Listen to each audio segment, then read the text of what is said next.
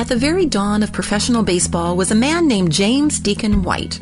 On May 4th, 1871, James had the very first hit in the very first game of the newly organized Professional Baseball League. It was a double. He was the first catcher to use a mask and the first pitcher to go into windup before throwing the ball. Over his 20-year career, James played for 6 different teams, eventually becoming the oldest player in the Baseball Hall of Fame. And the very first words used in the inscription on his Hall of Fame plaque? Well, they just might surprise you. Welcome to Sincerely Yours with Ann Maines, an exclusive presentation of Faith Strong Today. Hear new episodes every weekday and subscribe to our podcast at faithstrongtoday.com. In his blog, author Sky Jethany stated that the inscription on White's plaque in the Hall of Fame doesn't begin with the words 19th century star of baseball or premier catcher of his era or led teams to 6 championships, although all 3 phrases are there. The first words on the plaque are consummate gentleman. At a time when professional athletes were seen as unsavory, hard-drinking womanizers, James White earned the nickname Deacon for his commitment to Christian faith and virtue, which were evident to everyone who saw him play. In 1878, it was even reported in the Indianapolis Journal that an umpire actually consulted with White, a player on the field, about whether the base runner was out. When the opponent complained, the ump declared, "When White says a thing is so, it is so, and that is the end of it." Deacon lived out his faith in every area of his life, so that the root of his goodness was obvious, and he was sure to give the glory back to God. Living out the simplicity of our faith and not giving in to the pressures around us, it's what Deacon Smith did, and it's the focus of our reading for today.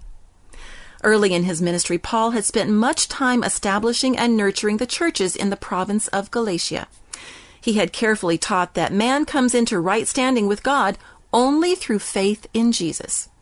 However, after he'd left, some misguiding Jewish teachers left the new believers confused. Faith plus the law was what they taught. Faith plus nothing was the answer of Paul. Now, because these believers were so easily persuaded, Paul found himself having to reiterate much of his previous teachings. And even though he was a mighty man of God, Paul was just that, a man. So as we read in Galatians chapter 3, we can tell that the man, Paul, was a little put out with the fickle ways of the Galatian believers.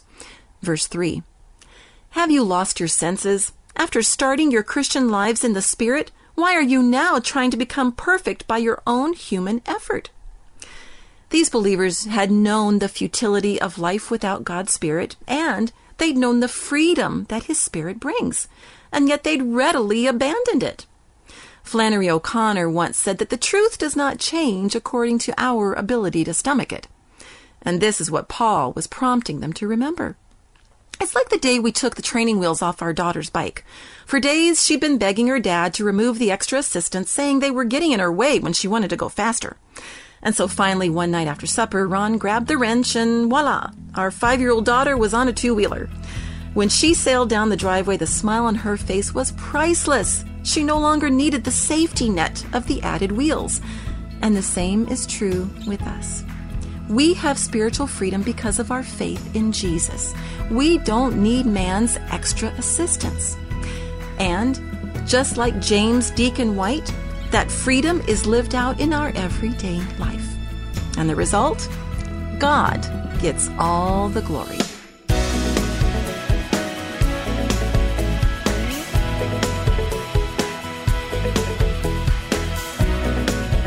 Taking you on a journey through the New Testament, this has been Sincerely Yours with Ann Maines, an exclusive presentation of Faith Strong Today. Subscribe to our podcast and join us on social media. All the details are at faithstrongtoday.com.